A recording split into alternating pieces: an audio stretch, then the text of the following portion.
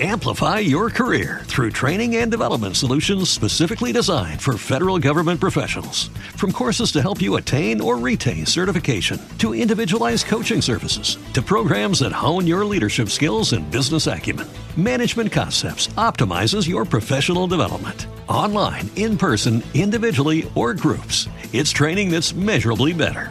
Learn more at managementconcepts.com. That's managementconcepts.com. Every day, we rise, challenging ourselves to work for what we believe in.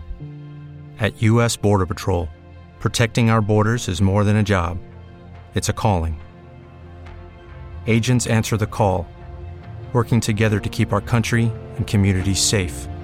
If you're ready for a new mission, join U.S. Border Patrol and go beyond. Learn more at cbp.gov/careers. Welcome to How Preschool Teachers Do It.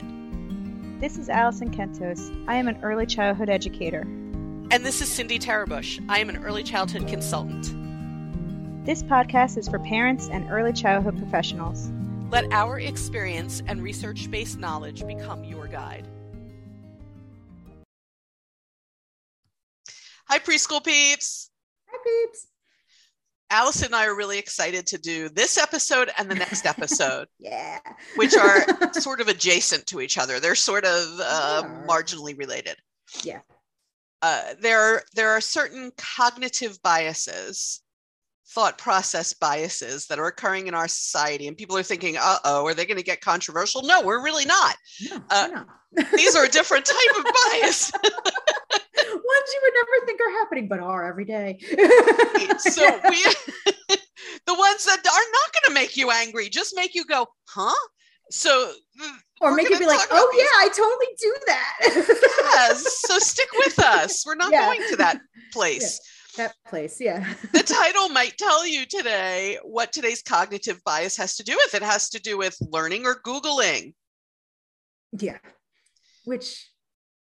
Yeah. Notice I didn't say learning and Googling. So here's the thing. There's a cognitive bias taking place in our society that some people are calling the Google effect. Some people call it the digital effect. There's a couple of different names for it. Personally, I like the Google effect because I think it speaks to what's happening. Everybody knows Google. Yeah. It's like a noun, or not a noun. It's a verb now. Just go Google it. You know what I mean? Everybody uses it. So. I use it all different parts of speech. Every day. That's true. All sorts of ways. Here's what that effect, that cognitive bias is. That and correct me if I'm wrong here, Allison, we were both researching this. Yeah. If I encounter new information and I understand sort of subconsciously that I can just look this up anytime, then my brain throws it out. It decides there's no reason to learn this, remember it, make it a part of my internal knowledge. There's no reason to, because I can find it online. And this is it's like, why bother? Subconsciously, right? Yeah, why bother? It's almost like maybe your brain says, why bother vacating any space to store that information when there's no need to? It's just always available. So we'll save that space for something we actually might need, So I totally understand my husband now, who benches up as much as one person can.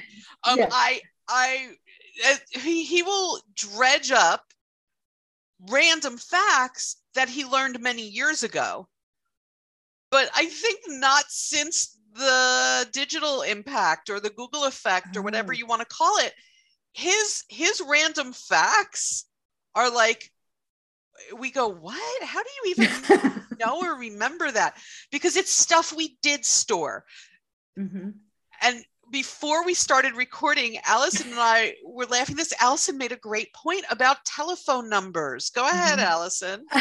When I was a kid, I would memorize everybody's telephone number. So I could easily just pick up the phone at any moment, call somebody and know I was getting the right person, I had it all up here. I mean, it was like a Rolodex up here. Or Me too. Okay, it's like I knew everybody's phone number, right? And even like my mom would be like, oh, you should memorize these numbers because if you're out and you're lost or you need us, there's an emergency, you'll just have it. You don't need it, you know? So it was like this thing, you would memorize these numbers. But now we have these things we carry around all day, these cell phones that store all the phone numbers in there for us. And I don't have anyone's number memorized at all ever again, but can still remember my grandma's phone number. And she hasn't lived there in like 20 years. From when I was a kid. There you go. Yeah. I remember phone numbers from my childhood. I don't know my own son's phone numbers by heart. I have to look them up on my phone. I know my husband's. Yeah. Because I speed dial them or whatever it's called. It's not called speed dial anymore. Nobody's dialing. We're like full of old-fashioned terms today, guys. The Rolodex, the speed dial. I just touched their little pictures on my phone. You touch pictures on yours? You have a better phone than I do. I think I have the same one. I just go to them in my contact list and touch it. I don't need their numbers anymore unless there's something specific. But I know my husband's number because I do sometimes have to put that on things.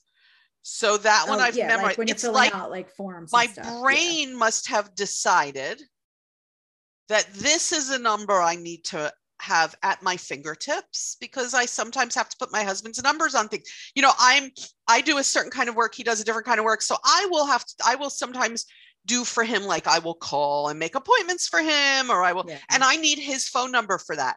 So my brain has decided Todd's number is something I need to know, but my kid's number, no, just throw that on out. You don't need to know that. You just click on the thing. You're right though, because I had an appointment this morning and I had to fill out forms. It was like, in case of emergency, I always put my mom. And every single time I put her phone number down, I know the last 7 digits of it, but I always and we live in a state, other people might not know this because some states have one area code, but in our state, we have several. Okay. And so I always have to look up but what area code is her cell phone? Like I know the last, and every single time I'm like, is it a 201 or is it a 973? I don't know. You know, every time I have to look it up, every time I'm like, you knew that every time. But I still am like, but do I? You know, and it's just so easy to look up. Why bother? So let's bring it around to kids, right? If subconsciously we have this bias where our brains are picking through information without us knowing it to decide what needs to be stored in there and what doesn't, because we could look it up on the internet.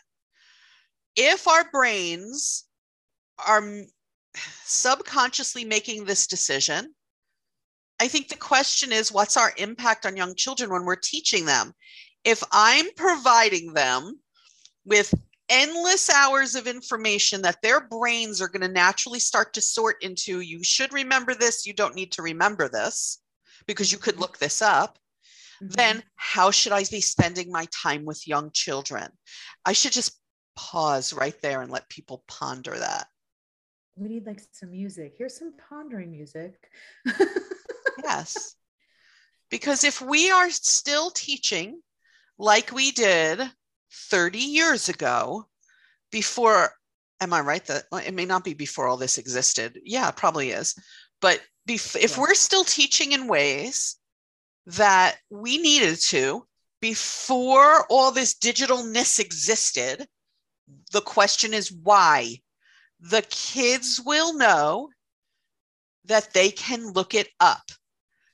Yeah. You know, I do not get up every morning and run to a calendar to look at the date. If I need to know the date, I look it up, literally look digitally. I look at my computer, I look at my phone, I look at my watch. I'm looking digitally. Yeah. If there are other things where I'm thinking I don't do it the way that I did maybe 30 years ago, I do it digitally instead. I just don't need to remember as much stuff. You ever see, I guess it's a meme on social media where it's like, how many of these things do you still have in your house? And one of those things is takeout menus, right? Okay, because I feel, because you don't need to. You don't need to. I think that's like one of those things you look things up like that digitally. If I want to find out what the menu is at a restaurant, I look that up digitally. If I want to find out, you can even find out where things are, certain aisles at like Walmart, say, like if you like just. I've also done that where I've looked for a product and like, okay, it's in like aisle H28. It's in stock, and now I can go to the store. Why am I going to waste my time driving there and looking around the store when I could just look all that up? It's like there's so much that's just there in your fingertips. It's changed, I think, everything we've done. You know, like just your normal routines are different. Think about teaching kids now. Mm-hmm. You know, I come from a world where we in our math class were not allowed to use calculators. That's not reality. We were there anymore. We were there. It's not the way it is anymore. And we weren't allowed to look things up on a computer to put them in a report when I was a student. And now that my college students didn't have computers. Well, that's a valid point. But once we did, when I was in college, once we could sort of look things up, we were told, no, you need to go to the library. You need to look in books and periodicals. Mm-hmm. And then it just sort of took over. And now my college students, all of their references are coming from the internet, and that's perfectly fine because that's where it lives. So if the facts and information that are accessible digitally lives there, and again, I'm going to go back to it, the children's brains will sort, just like ours are now sorting the phone numbers that we need and don't need. If their brains are going to sort and go, okay, boom, to kick that information out the brain. You don't need to store that in here. You can look that up. Or they'll take another piece of information and go, oh, that has to stay. Here's what I'm going to propose to you. There are certain bits of information that they can't look up on the internet. Their self-value, their worth in this world, their own imagination, their own inventiveness, their what else, Allison? We said it before. I think like their ability to use this information in the right way needs to be taught. Their abilities, period. How do you research and make sure that what you are finding on the Google is accurate information? How do you research? How do you research? I think once you're like, you could learn that from an early age. Like, I think most people are like, oh yeah, but that doesn't come until high school age. No, it doesn't. It comes like way back here. This is when it starts. You could teach children how to research things. I think that they can early look up, on. And then how about this? They can look up how to research, but they can't look up how to be particular about what they find. They can't look up how to know is this a reputable source? So maybe that's something. That's what I'm saying is like, how do you know it's coming from the right sources? Yeah. Is this reputable? Is this what you are reading unbiased? Is this something that we can hang our hat on? Those are things we need to teach kids, right? What you're looking at, how to think about it. So it really is the problem solving, self-esteem, critical thinking and process skills that we have to be focusing on, because folks, their brains are going to kick out the stuff they can look at online. Right.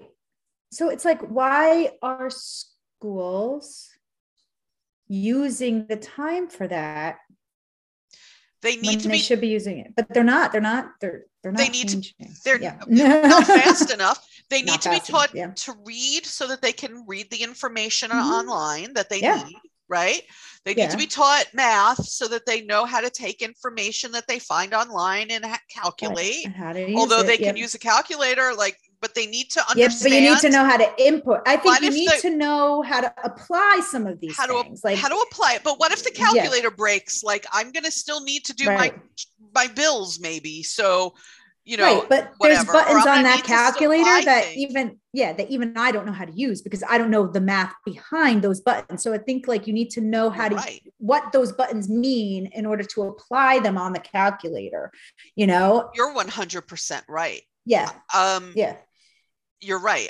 There are buttons I don't use because I don't even understand. I don't even know what it means. Yeah. When you get into that scientific calculator, I have no idea. I also, and this is coming from people who you like we weren't allowed to use calculators in our math class. True. So that makes sense. See? Right? That's a problem. Yeah. I also would love it if when I went into a store, if their technology was down, if they could still give me change. Okay. I would really like nice. that. Yeah. If they still understood how to add up what I'm buying or something. Yeah, basically, I would only need to know that. how to add up to 100 in order to give change. So yeah, there you go. So you need the math, you need and subtract. Reading, you need to right? add and subtract. Yeah, you need the math, skills. you need the reading, you need the socialization, the social emotional skills, the cognitive skills.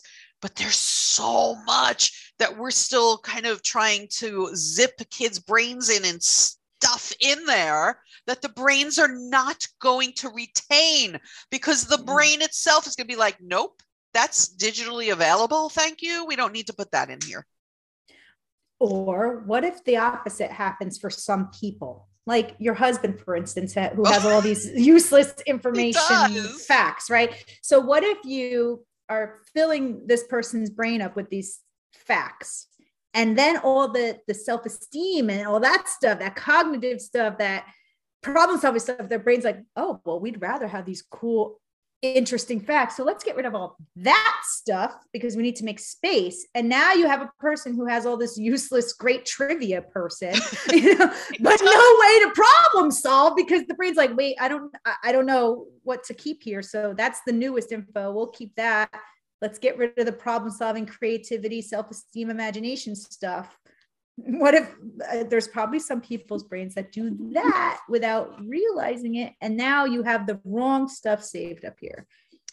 Well, my husband is more like, I know this useless trivia from many, many years ago, but I don't remember what you said to me 15 minutes ago. That's my husband. I think that, there's a difference between discussing information with children and hammering away at it. Right. I also think like for me, like I have in my brain a bunch of facts about animals usually, but I'm really, really interested in animals. So therefore my brain's like, oh, she's interested in this. She's going to keep this, even though nobody on the planet cares about woodpeckers' eyelids or anything like that. I know that stuff, but my brain's like, she likes that. So let's keep that. She's interested in that topic. So we're going to keep we that. Always talk about starting with what children are interested in and bouncing off of that. And when you're bouncing off of that, really concentrate on the things that they can't find on the internet. Let's say a child is very interested in animals. Am I going to teach them things about animals, show them nonfiction books about animals, talk about the facts about animals? Sure. But we need to recognize that this is something they can look up on the internet. They can revisit this really easily. Their brains know that. I don't have to go back 2 weeks later and say, hey, do you remember that fact I taught you about owls? They don't have to. They can go and Google it. Yeah. I hope that this episode gives people a chance to think about, what am I focusing on here? And what information am I trying to get to stick in these kids' brains that they will easily look up online? And so their brains are going to kick it out either now or not too long from now when these kids are on the internet, which happens really young. Allison works in an elementary school. She can tell you how young are these students on the internet. They're at the kindergarten. They're in the internet. Yeah. Learning to independently use the internet. Learning how to use the internet. Yeah. The basics of it, at least in kindergarten. Right. I one time, and this had to be 6 years ago, I would assume. Maybe more. I keep discounting this like year and a half, 2 years that we were in the pandemic when I think about how many years ago. Because so maybe it doesn't exist. It was like 7 years ago, let's say, or so, that I walked into a classroom. A child asked me a question having to do with animals, ironically enough. And I didn't know the answer because I'm not the animal person that Allison is. And I looked at this child and I said, I don't know. And this kid was like 3 years old, looked at me and said, well, Google it. And that was like 7 years ago. Yeah. And I remember, that brings me to a story of when I worked at the childcare center and we were doing a whole unit on animals. And there's one of the kids asked me a question of like, do monkeys swim? Can monkeys swim? And I was like, I don't know. So I actually took out my phone. I'm like, let's look it up. We'll Google it. They're that aware kind of of shows. it. Yeah. I was like, let's Google it. We don't know the answer. Let's figure it out, And that's what we did. And then we knew the answer right away. And it showed like, oh, wow. First off, I don't need to know all the answers because it's right there, And my teacher, who's old, also doesn't know all the answers, but she has resources to give her the answers. Sure. And I've had very young children say to me, is your Google in your pocket? Referring to my smartphone. Yeah. So I think that we have to recognize, if you're sitting out there saying, okay, but these kids aren't looking things up, that may be true, but their brain knows that they can look it up because they're asking me if my Google's in my pocket. Google works. Yeah. They are highly aware that we can find information in this magical place called the internet. Yeah. Which means their brains are probably already sorting this. They're probably already living with this digital or Google effect. There's also, which didn't exist in our time at all when we were kids, there's there's those Alexas where my niece will be like, Alexa, and just shout out a question. And then the Alexa answers her. So there's not even a need to have a device. It's just, you don't have to like type it in. She just says, Alexa, I want to learn all about the dinosaurs or whatever. And all of a sudden, like, boom, Alexa's spouting off like dinosaur songs. And by the way, they say that young kids say that in classrooms now where there is no gadget. So they think that this voice is like everywhere. It's the voice of God. Like, I have actually explained to preschoolers that the voice is not in this room, that it comes from a gadget in your house. And I've told them to go home and ask their parents to show them where the voice comes from. So they think facts, this young generation, it isn't even maybe about Google. They think facts are just some disembodied voice in the air. Yes. But I also wonder if now, and this might be a topic for another episode, is can they delay gratification? Because my niece, if she wants to dance to a song, she just goes, Alexa, play this song. Boom, it comes on, she dances, she's done. But if that doesn't work and she's in my house, which there is no Alexa in my house, so, and she gets frustrated that she can't get immediately what she wants. All right, so I'm going to propose to you as a preview to maybe that future episode. I'm going to propose to you that none of us can delay gratification, and it doesn't even matter what generation we were brought up in. And I'm just going to leave that right there. I'm writing it down. Okay. But I feel like we maybe could delay when we were kids more than, say, my niece. Maybe slightly, but we're not talking about a whole lot. And if you need evidence of that, let's talk about things like Easy Pass to get you through a toll plaza. But we'll get to that. We'll get to that. Thank you. We'll get to that maybe in a future episode, but not the next episode, because in the next episode, we have another cognitive bias to talk to you about, people who work with, raise, and care about young children. Something else for you to think about. So I hope you'll spend this week thinking about, how does this digital/Google effect that's happening without us even knowing in our brains impact where I need to emphasize my talk, my work, my purpose of having conversations with young children. And we're just going to kind of leave it right there, preschool peeps, I think. If you have thoughts about this, you're welcome to go to our website, to the contact page. And when you do, you go on our website, you may see a new feature that we are building. Yeah. We are building an area for members, and it's happily not going to cost you anything. That wasn't the goal of doing this. Right. We wanted to help to create more of an interactive community. We get a lot of contact information from those of you who are listening, but there isn't a lot of interaction between all of you. And we've been thinking long and hard, Allison and I, about how can we do that? And we realized that we can have an area in our website that you can opt into if you would like. That was the point for us, that you can opt into it. And in that area, there will be things that the general website doesn't have. And all you'll need to do once you log into it You go there. I think on the upper right of the website, it says log in.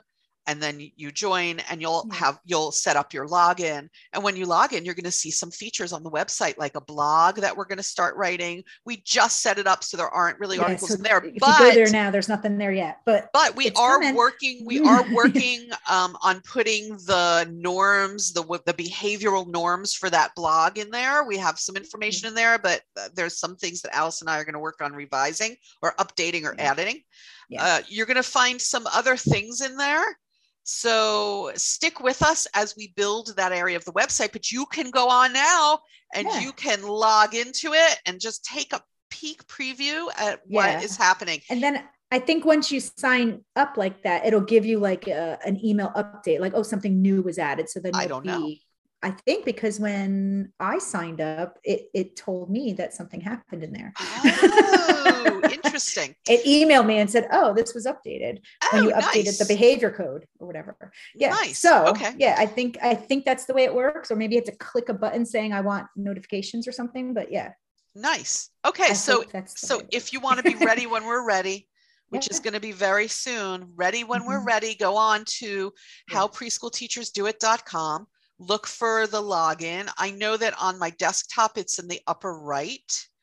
On a mobile device, it may be a little harder to find. I don't know, but look, and if you're having trouble, go on to Facebook and send us a message so that we know that you've had trouble with it.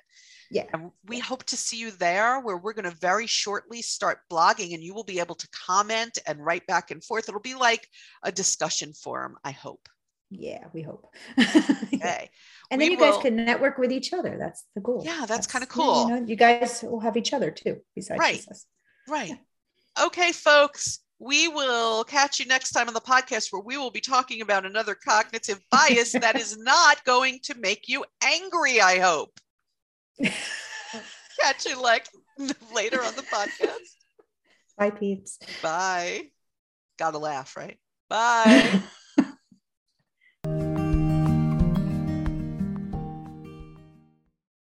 Amplify your career through training and development solutions specifically designed for federal government professionals. From courses to help you attain or retain certification, to individualized coaching services, to programs that hone your leadership skills and business acumen, Management Concepts optimizes your professional development. Online, in person, individually, or groups, it's training that's measurably better.